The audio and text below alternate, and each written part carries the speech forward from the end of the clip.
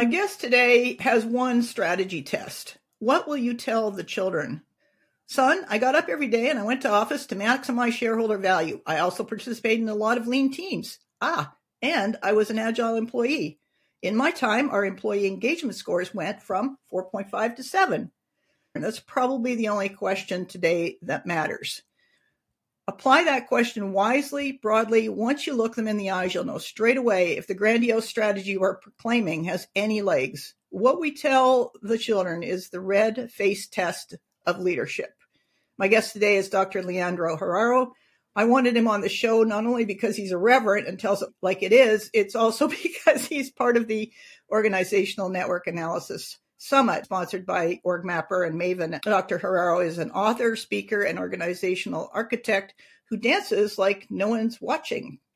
You're listening to Inspirational Insights podcast, and my name is Donna Jones. I'm your host. Today, we're talking about understanding systems to engage employees in social and cultural change. Dr. Herrero, you're Spanish, living in London and work internationally. How is changing and adapting organizations in different cultural systems the same and different?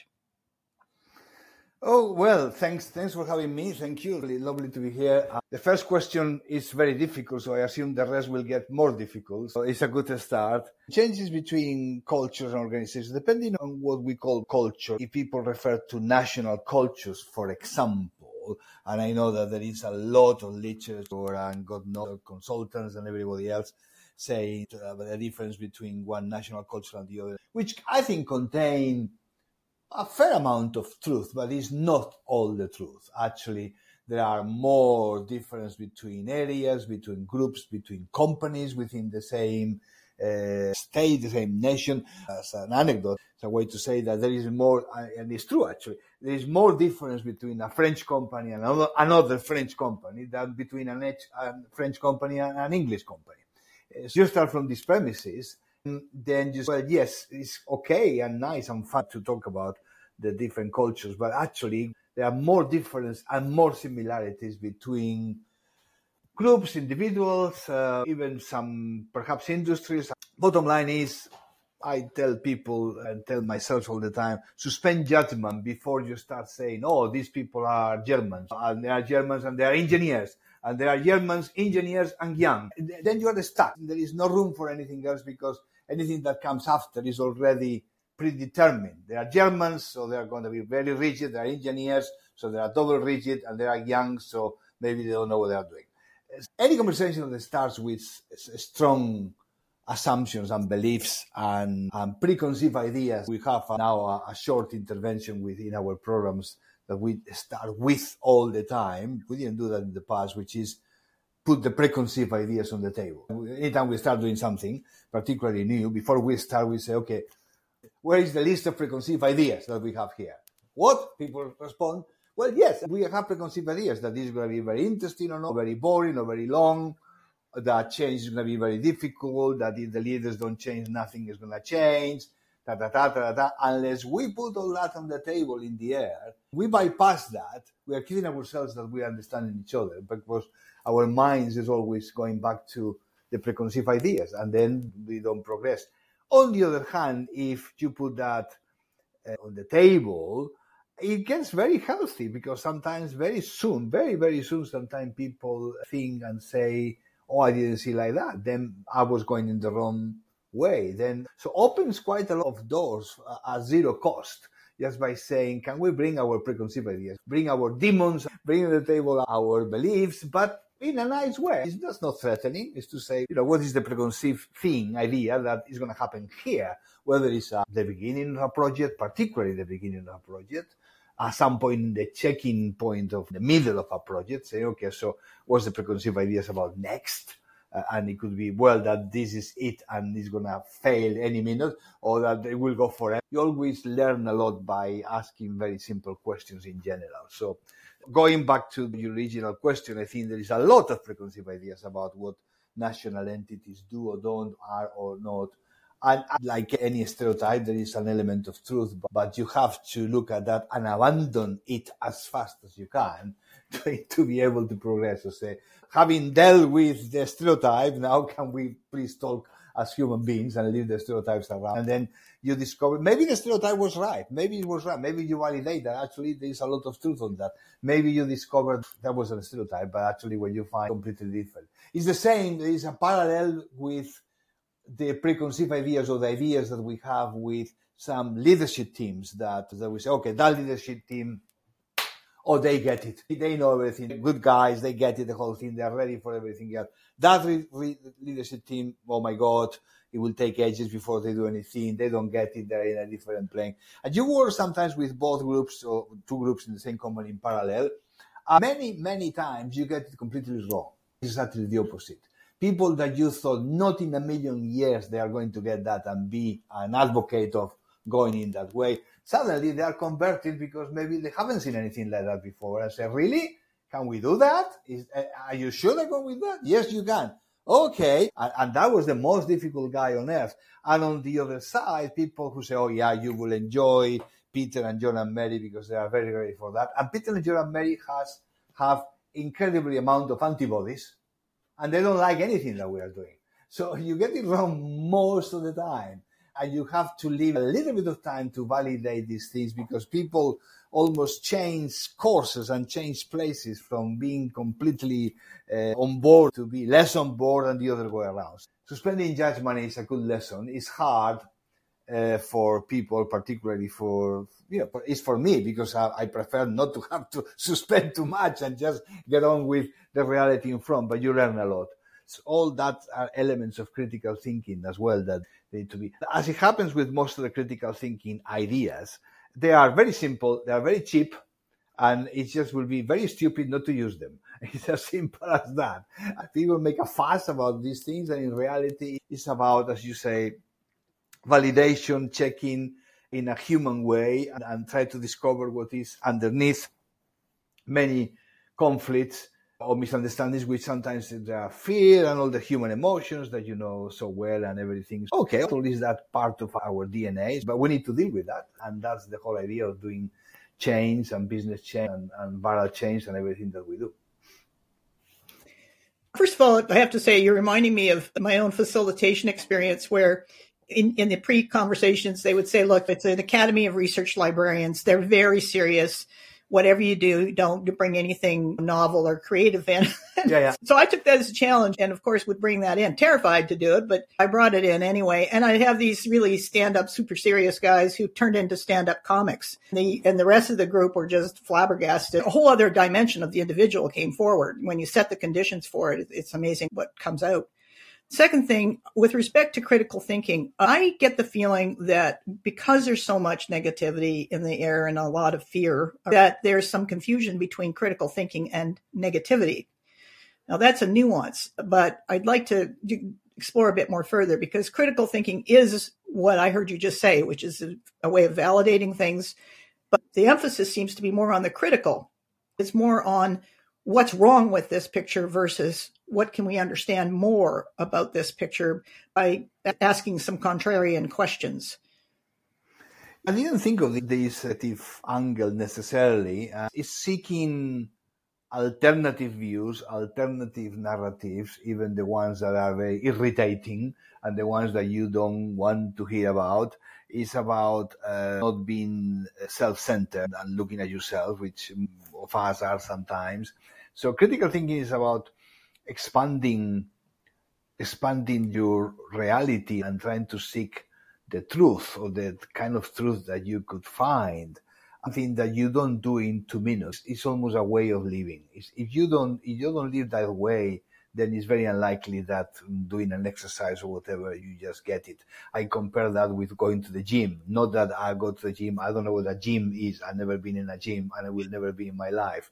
But I'm told that people going to the gym do very great things. But what I'm told as well is that they go almost every day or very frequently. So that makes sense to me. So you go to the gym, that's what you do. You don't go one day a month and say, oh, I've been to the gym, and then thinking that it's going to do anything for you. The same applies to critical thinking. It's something that you do routinely, not when you are in an exercise of critical thinking with all the quote-unquote So it's a way of looking at things. You need to exercise. You need literally go to the gym of ideas, and therefore push yourself against some truths and some elements. And if you don't do as a routine, it's very, very heavy for people. Okay, there are a lot of talking and lots of things written about it, but it's very theoretical sometimes. So people don't click with that because think, well, this is a kind of more a philosophical. There's not much philosophy about it, although nothing wrong with philosophy. It's about the simple questions like, could it be in a better way? Is there an alternative to that?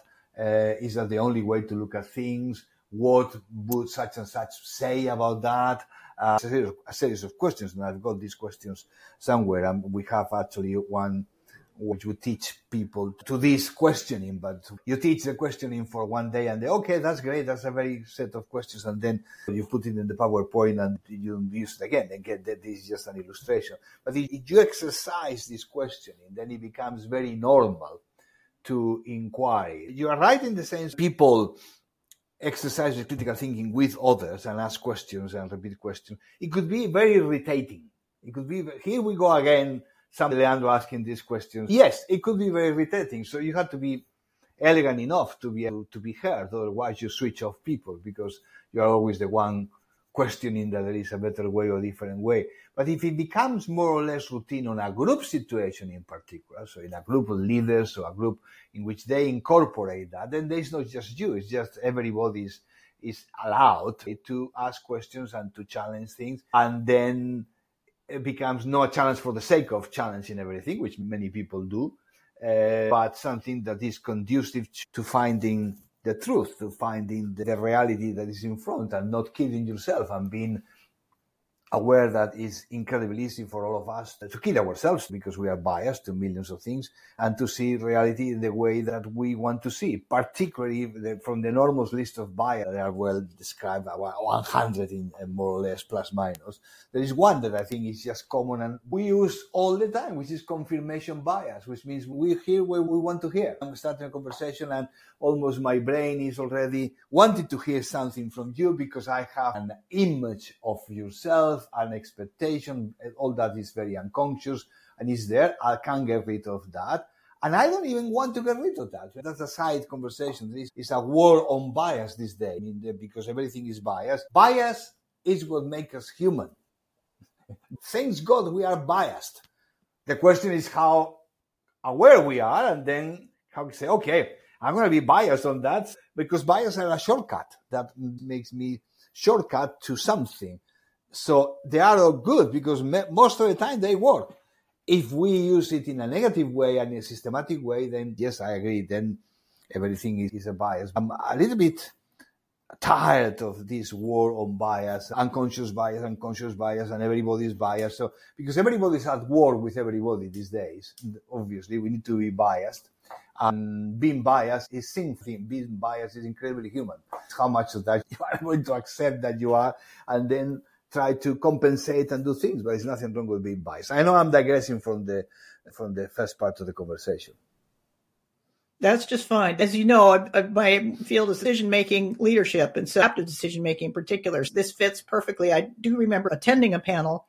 I wasn't on it, but I was attending this conversation. And they said, what can we do to get rid of bias? That was one of the panelists' questions. You can die. The best thing you can do is to die. Then you can get it completely rid of. That would do it. That would do it.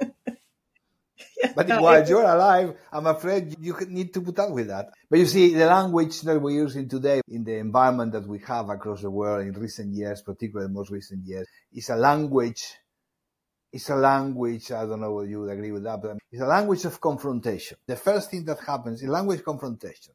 We are creating, or is being created, a world of victims and a world of aggressors. And you are in one or the other, no matter what, by definition, before you open your mouth, just by being of a particular race or time or anything else or whatever, all these million biases that there are. We are in confrontational mood all the time.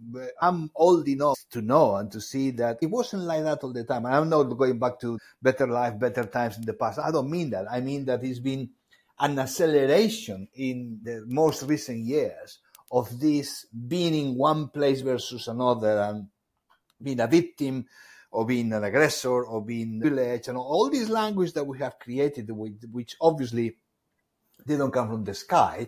There is a basis for that, and there is a history. I don't deny that. But people don't remember the history. We are just going straight into caricature and saying he's biased, he's like that, he's a victim, and victimhood is a fantastic alibi these days. And sorry to say that because people will hate me for that.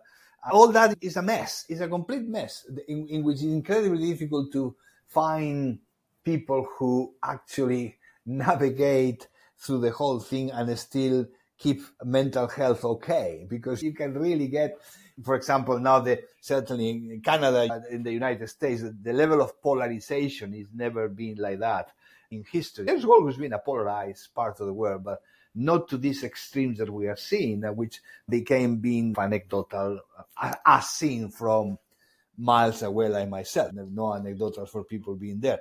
But there was something that at some point we thought, oh my God, for goodness sake, come on, this is going to stop at some point, and the people are going to start being more sensible in the way we treat each other. But no, it's gone worse and worse and worse. I'm not very optimistic in the way this is progressing in terms of our strong positions on things with political, social, and the rest, which become caricature, become extreme, become by definition impossible to join, to get something together. So I don't know what kind of world we are leaving behind with this polarization that we have. But another digression, but I think it's important to note, because in the world that we sit 9 to 5, meaning the business world, I don't see that.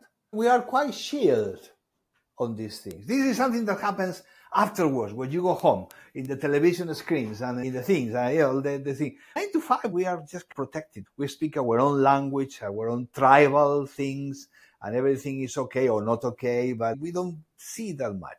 But progressively, this messy world is penetrating more and more the organization life, and therefore we are not shielded anymore. So we are more understand, oh my God, we have to be very careful on what we say, how we do, whatever it is. And this extreme worries me, because if I see that every day people who I know very well and who don't dare to say something, everything becomes paranoid. Everybody's paranoid. Everybody's very careful on what to say, not to say, who to insult, not to insult, what to avoid. It seems sometimes that the only solution is the full retreat into something that is like that. It's a serious problem. I mean, there are groups in the US, particularly in the Christian side of things, that they have created things like the Benedict alternative or the Benedict solution, which is a way of saying, well, we are going back to some kind of monastic life on a secular way, but we are just retreat, because the only thing left is retreat. Because I'm so overwhelmed by that. I'm not active, let alone be active. Agent active, forget it. I'm going to retreat, because retreat seems the only thing possible to do for me, my family, and the rest. I think it's very sad. It's very, very sad, because imagine going alone and saying, no, but you have to be an activist and you have to be sort of an agent. We are killing that agency because people will retreat. Again, maybe not. That's an hypothesis. But going back to the beginning, the level of polarization that we have, it bothers me. And there are not millions of things that bother me, but this one bothers me a lot. I had a great conversation at one point with Anna McGrath, one of my colleagues in the Great Work Cultures. And we talked about specifically using polarization, two groups, too strongly held, but hopefully open to having a conversation, put them together. My feeling about it is that, and I've done this, you walk into the conversation where you've got two very polarized views, but you have a modicum of openness, just a teeny bit of openness that allows you to have a conversation and see more. Routinely in one of my networks, everybody will be very diverse, but there's an acceptance of the ideas and some respect for it.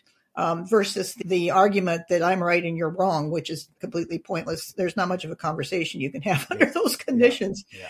So I think there's hope in that sense, but it will take definitely a pretty big heart. It'll take caring.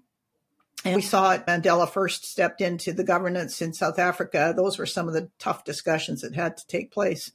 But I think those are the ones that we need to have. But it will take a higher level of leadership than the idea that I'm right and you're wrong. That just doesn't do anything, doesn't help. I want to roll back to preconceived notions for a minute, because moderating conferences, all these places I'm in, the one thing I've been hearing, since time began in the early 90s, is that culture change in organizations, which are being pushed to the brink to do so, not just because the cost of bureaucracy is becoming ridiculously high, but also because it's built on stability, and our world requires a lot more flexibility, a lot more adaptive response to the very different conditions that we're in. One of the things I hear constantly is that idea that, culture change, it's going to take 30, 40 years to change business culture and organizations, companies' culture, or 10 years or 30 years, whatever. There's a magic number that everybody's got attached to. This puzzles me for a couple of reasons. Number one, back in 2009, I watched a well-done movie on Cities on Speed with Bogota. It was the story of how two politicians over 10 years transformed Bogota, Colombia, which at that time was a city of 4 to 5 million people, in anarchy into a modern city. And they did so using pantomime, really novel approaches. It was probably one of the most brilliant ways to orchestrate a change of that magnitude with that many people. Tough decisions were made, organizations of 100,000 or more, and they're saying, we can't do it because, it's going to take 50. Can we bust that preconceived notion around how long it takes? Yes, we can, with pleasure, yes.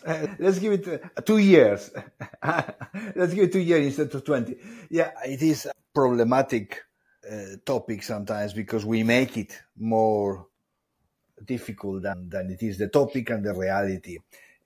First of all, when people say, how long will it take to change something? Well, it's changing all the time. So the premise is already false. It's changing all the time. There is this almost preconceived belief, particularly in consulting groups, that the organization is there and nothing is happening or it's in a terrible situation, and then the consultants arrive, the project is declared, you start the project, and then you are there for 2 years to 3 years and doing something, and the time stops. So now we are stopping the time because we are going to do change. And then when change is done, we will declare that change is done, and then we'll carry on. It's an incredibly naive and arrogant thing. By the time you start, things are already changed from the previous day or the previous month or the previous hour. What change program does is to click with a particular point and a state of that organization, and then intervene and modify and do something, whatever format, whatever methodology use, or in our case is viral change, and then over a period of time things may happen, and then you declare and decide that you leave, but things continue to change. So the question is, what is that you leave behind as opposed to what you've done and you have achieved? Language matters quite a lot. The language of legacies is very, very important. We all should think, what is that I leave behind, what I'm going to tell the children. But it's not that period in between the before and after, which is where we operate, has a before and has an after. And this, which is the context, and this is something that is very helpful as model, because you think it's not that it's going to take 3 years or 4 years or whatever. It's going to take million years if needed. The question is how much I'm going to do over a period of time that I have been given and have the privilege to intervene and with others and do something.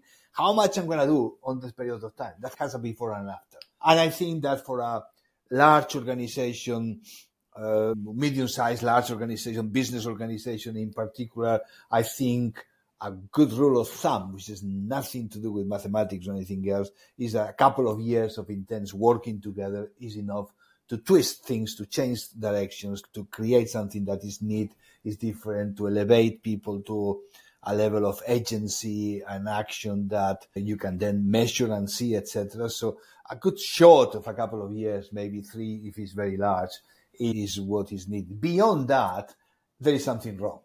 Beyond that, there is something wrong in the premise, or something wrong in the system, or something wrong in other things happen, etc. So the whole language of change and culture is very contaminated by, as we all know very well, by a mechanistic view of life and organization. It's pure mechanics. It's close to Newtonian mechanics than reality. You do that, and then you do that, and you do that, and you change that, and you change the other. That's pure mechanics. Life is not like that.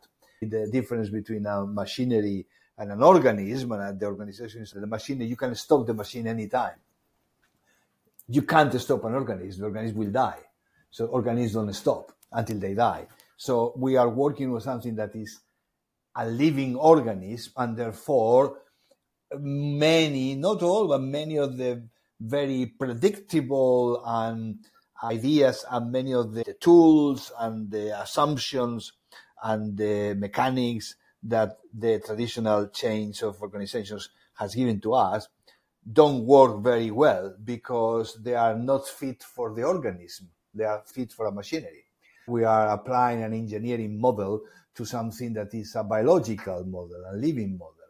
And that is very well known, and there is nothing particularly new to that, but we keep doing exactly the same. When these famous metrics that are around and say 70% or 75% of the change programs and cultural change programs fail, and people scratch their heads, why is that? Very simple, because we keep doing exactly the same. It's no mystery. Why do you fail? Because you've done exactly the same as McKinsey, McKinsey is exactly the same as Bain, and Bain at Deloitte, and Deloitte to the other, and the other, and the other, and all these big houses, being monsters with my respect, they are keeping doing the same, and we are copying them. So of course, we can do the same statistics.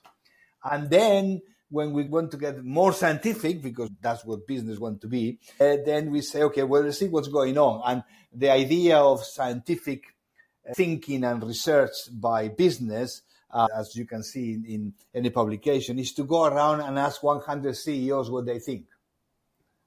That's what we do. So the latest thing, the latest trends is in the 2022 trends for the work in organizations, the future of work, blah, blah, blah, is here. How did you get to that? To these 10 principles. We interview 1,000 CEOs. Well, congratulations. So you interview the same guys, the same tribe. And of course, you don't even have to have the research. I can tell you exactly what they're going to say because they are saying that all the time, and they are talking to each other, and also they are reading the same blogs and magazines and going to the same Davos and going to the same things. We are carbon copying each other. Of course, it's that, plus, minus. It's fascinating how really stupid, excuse my language, some of the things. The number one problem in 2023 across the world is going to be talent. How much did you pay to get to that answer? I mean, how much did it cost you to say the word talent? So last year, talent wasn't there, or talent has come back from the heaven. No, it's going to be talent and then an engagement. Oh, engagement. Here we go again. The famous engagement. It's so boring, so predictable, so in lack of imagination that we are navigating with the same glasses and seeing the same things and repeating ourselves. We need to shake up this. It needs to be shaken up. It may come from different people who are challenging conventional wisdom, but it's not the commonality within the business arena in general. I'm talking about the business I know, which is the Western. I can't extrapolate that to China or to the East because I don't have the experience other than what I've read in books. But in the Western environment, it's very predictable, repetitive, because it's very incestuous, because we are talking to each other. We are using the same terms, the same things, the same demons, the same agents, and the same victims. And the play is the same play. Season 1, Season 2, Season 3, Season 4, but it's the same play. It's just the same as before. Anyway, sorry, I'm getting carried away by this business of lack of imagination, but that's how I see it. No, I love it. The other part for me is related to that. I'm going to roll back again and just frame it up with the observation as a professional facilitator that we're trying to work with a complex system using linear tools and thinking. People sit back and go, well, I only got incremental results. I wanted this and I got this. And that's because it's, your processes that don't fit the design of the structure you're in. Elsewhere on this podcast, I have the conversation with the two Irish Health folks who you worked with. Tell us more about shifting the thinking from the usual, which is a mechanistic, let's put 100 change projects and see if we can break down in order to break through kinds of situation, versus the Irish Health project where there was a lot of work done on understanding complex systems and understanding that the biological nature of organizations and the ecosystemic nature of organizations. What's the shift? What is the biggest learning point for anyone who is looking at making the change work inside their organization? Well, for us, environmental change is very clear. We distinguish rigidly and clearly and obsessively between what I call the two worlds, world one and world two. World one is the world of communication, in which people send messages to the top to the bottom. Usually it's based on information, based on hierarchical channels most of the time. It has to do with instruction, with having meetings and discussions and creating PowerPoints and creating information going up and down the system works. So everybody's familiar with this world in business, and is the world that dominates our thinking when we talk about management. It's about usually create some strategy and then document, and the document that explains the document, and then you pass to the next one and say, here you are, this is what we need to do, and here's the set of PowerPoints, etc. I know I'm in caricature, but that's what it is. But we distinguish that world versus another parallel world, which is coexisting with world two, which is where the currency is behaviors, is what people do, is not what people necessarily say or write or put on PowerPoints. So what I do is immediately copied by other people around me, good or bad. It will be copied. And when it's copied, it will increase. It will spread, because that's how human beings from very small work. We are very sensitive to the environment. It's very rational. It's very unconscious sometimes, but we end up doing and thinking and talking what next door to us people are. We see that in organizations, etc., etc. It has a good side and a bad side, because we can, if what is to be copied is bad habits will spread. To be copied is good habits will grow. So that's why the kind of organization matters quite a lot for somebody to jump in, because it depends on what is inside, like we call the petri dish of the organization. And then you have behaviors, and you have a mechanism. The focus on behaviors for us is fundamental. Some people may think, well, it's a bit of reductionism, because there are other things than behaviors. Sure. But from the things that I can deal with, which will be beliefs, and we've been talking about that, assumptions, attitudes, etc., etc., all that is very difficult to manage or agree with compared with behaviors. I am unapologetically behavioralist, which I know is not a sensible thing to say, when it comes to decide what kind of things we want to see in the what people do, not do, what is acceptable, not acceptable, like, don't like, would like to have more or less. It's plain language, plain simple, but it's behaviors. It's what people do. It's not what people think. It's not what people believe. I need to hook in what people do. If I do that, then I have a hook that allows me to engage other people and say, can we do something similar? We don't even have to agree on everything, but is there a minimum set of behaviors that we can agree that if we had this in the organization and we had it at a scale, in whatever mechanism, magical or not, that would be the kind of company we want to have? I think people say, yeah, sure, that would be good. If we could do that, we could do that, we'll do that. Okay, so we are talking now. We have an image of this organization. How can we call that organization? That's the wrong question. You don't have to call it anything. There's no name. It's a no-name thing. It's just something that we agree that we do and we won't do. We agree that as far as we can see, if we did that, we will be in a better place. And that's what it's saying, changing the culture. That's it. That's all I want to know. And then if that's agreed, okay, fine. Then the next step is to say, how are we going to really spread this, getting bigger? Because to have engaged on this conversation that we are having, the top 100 people in the organization, when there are 5,000, it's not going to make a difference. And many of the organizational development interventions that we have in Well One deal with the leadership team and the leadership team underneath, and the next layer, and the next layer, and then we are run out of bodies because we can't carry on with the rest of the organization. So the rest of the people will just catch up one way or another. Obviously, that's why we don't do a very good job in that world. But if you are here in World 2, then the question is, okay, how are we going to scale up? And it's plenty of data and plenty of empirical and reality that I can testify for the last 25 years, that from all possible mechanisms of increasing these behaviors, to call it something like that, as mechanistic as that, is peer-to-peer. It's peer-to-peer versus top-down versus something else. We rely on peers, we copy peers, we may want to know, but a peer-to-peer is a very strong force for good or a very strong force for no good. It's very blind in terms of morality, but if we get it right, then it will be for good. Peer-to-peer is like an infection, and actually is a human infection around this set of behaviors that we have. That's what we need, labels or not. Then we craft that. We find people who sometimes through social network analysis that you are familiar with, and you've been there through see who are the people working peer-to-peer will have highest influence versus all, and it's influence based exclusively on the connectivity that they have. I know sounds a very simplistic parameter and is quite not grandiose compared with people who think, I don't know, we have to have role models and the risks and the heroes and the rest and volunteers and the rest and up to arms. You know what? Give me highly connected people and I'll do magic. Give me a bunch of role models and I may don't know what to do with them. Because a role model could be a very nice guy role model, but actually his area or her area of influence is 5 people. So it's a very good role model for 5. But what I want is 5,000. Role models don't do much to me. I'm not against them. I just want them to be part of these people who have highly influence and highly connectivity. We engage them through a process of understanding why we need them. We meaning the organization.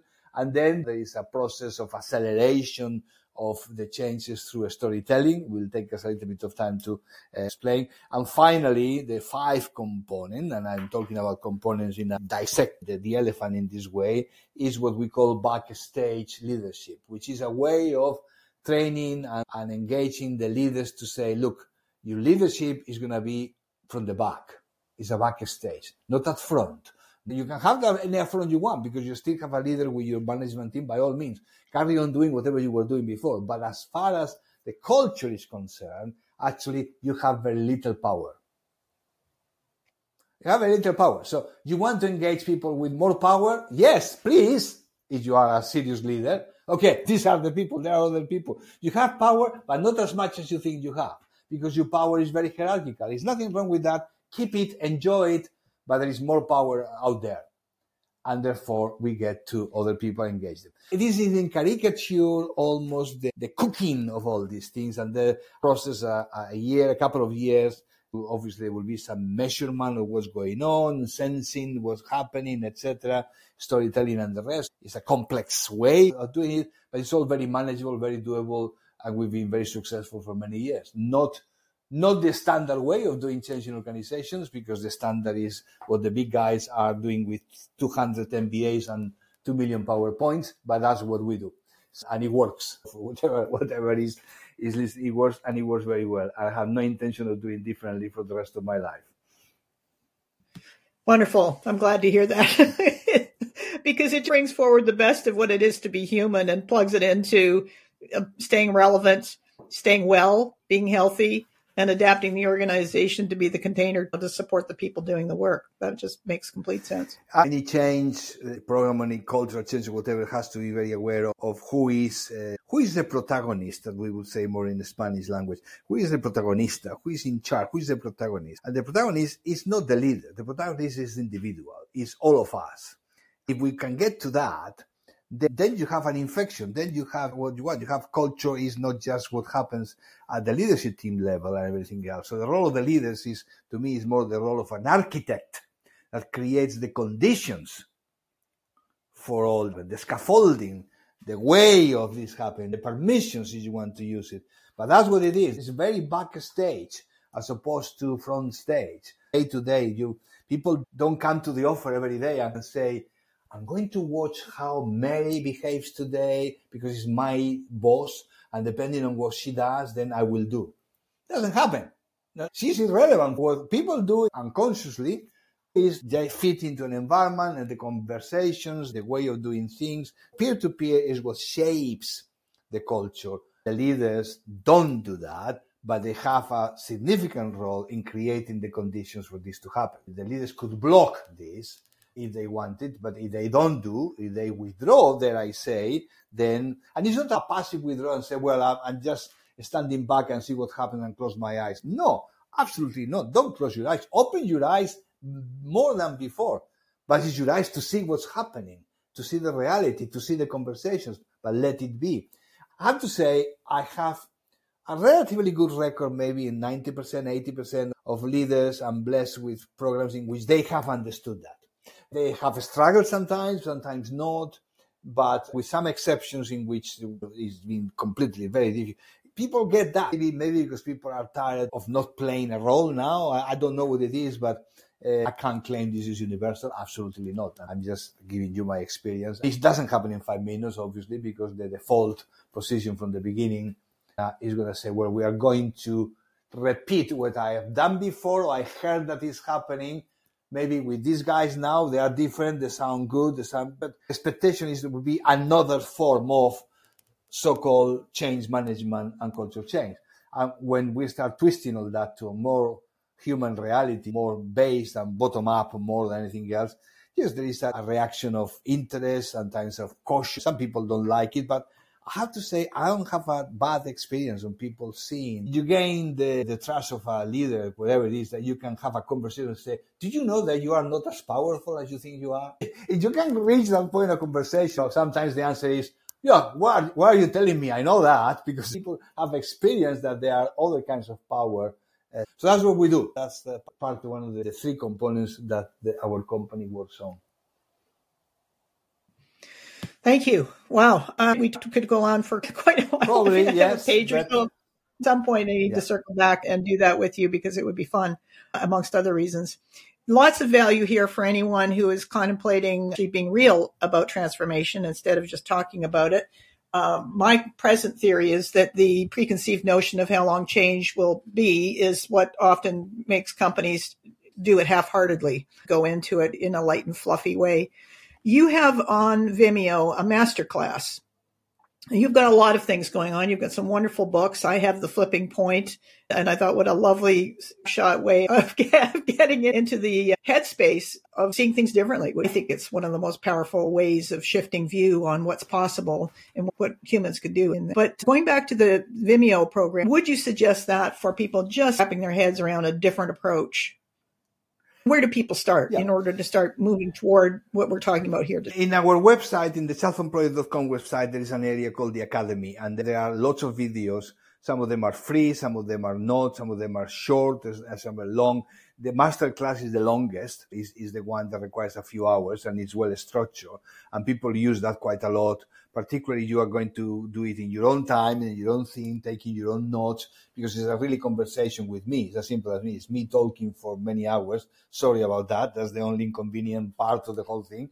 But you can go through all the components. That is, to me, a good start because it has everything. But there are many other pieces that you can explore in the website.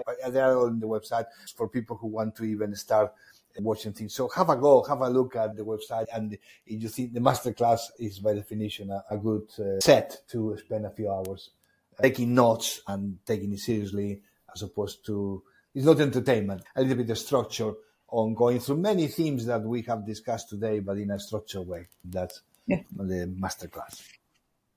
Thank you. I want to thank you very much for being on the program with me today. What a lot of fun just to chat about all of this stuff. Anything else you want to add that would support people who are starting to wrap their heads around the approaches that you're talking about? You mentioned The Flipping Point as a book. It's a good start because it's just beyond the products and services. It's called The Flipping Point because it makes the point that we try to flip some ideas and some preconceived ideas. And there are a few of them, and there are very short snippets that are completely interdependent. People love it because the structure is easy to go through. It's a good way to perhaps test our own thinking. It's a very good way to confront with maybe the kind of thinking that I'm bringing to the party. So thanks for that. Here's an odd observation, perhaps. That Flipping Point book breaks all the rules. I love it. Every single thought nugget that you have in there is in a different font. What they always tell you is you got to have the same font. You got to be consistent. I thought, this is so refreshing and inspiring for me. Thank you. I noticed it and I thought, wow, this is fantastic because it says, we don't have to stick by the rules all the time. In fact, there are some rules that are meant to be broken. I think we're in a world now where the rules are breaking. So we can hide from that, which certainly I did for a long time, or we can come out and work together to make things better. And I think that's the state we're in. Thanks very much, Donna. In Margaret Heffernan's book, Beyond Measure, The Big Impact of Small Changes, she points out that great thinking partners aren't echo chambers. They bring well-stocked minds, new perspectives, and challenge. And then she asks, what do I have to offer that no one else can bring?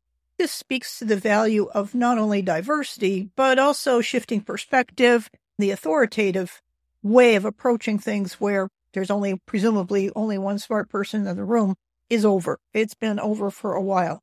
When people hire talent, then obviously the opportunity is to work with that talent and let them do what they do best. I hope you have enjoyed this episode. Follow me on LinkedIn or join me on LinkedIn. I've added a tips jar to this podcast so that I can get some production help. Any support you can give there would be greatly appreciated. Thanks for joining me.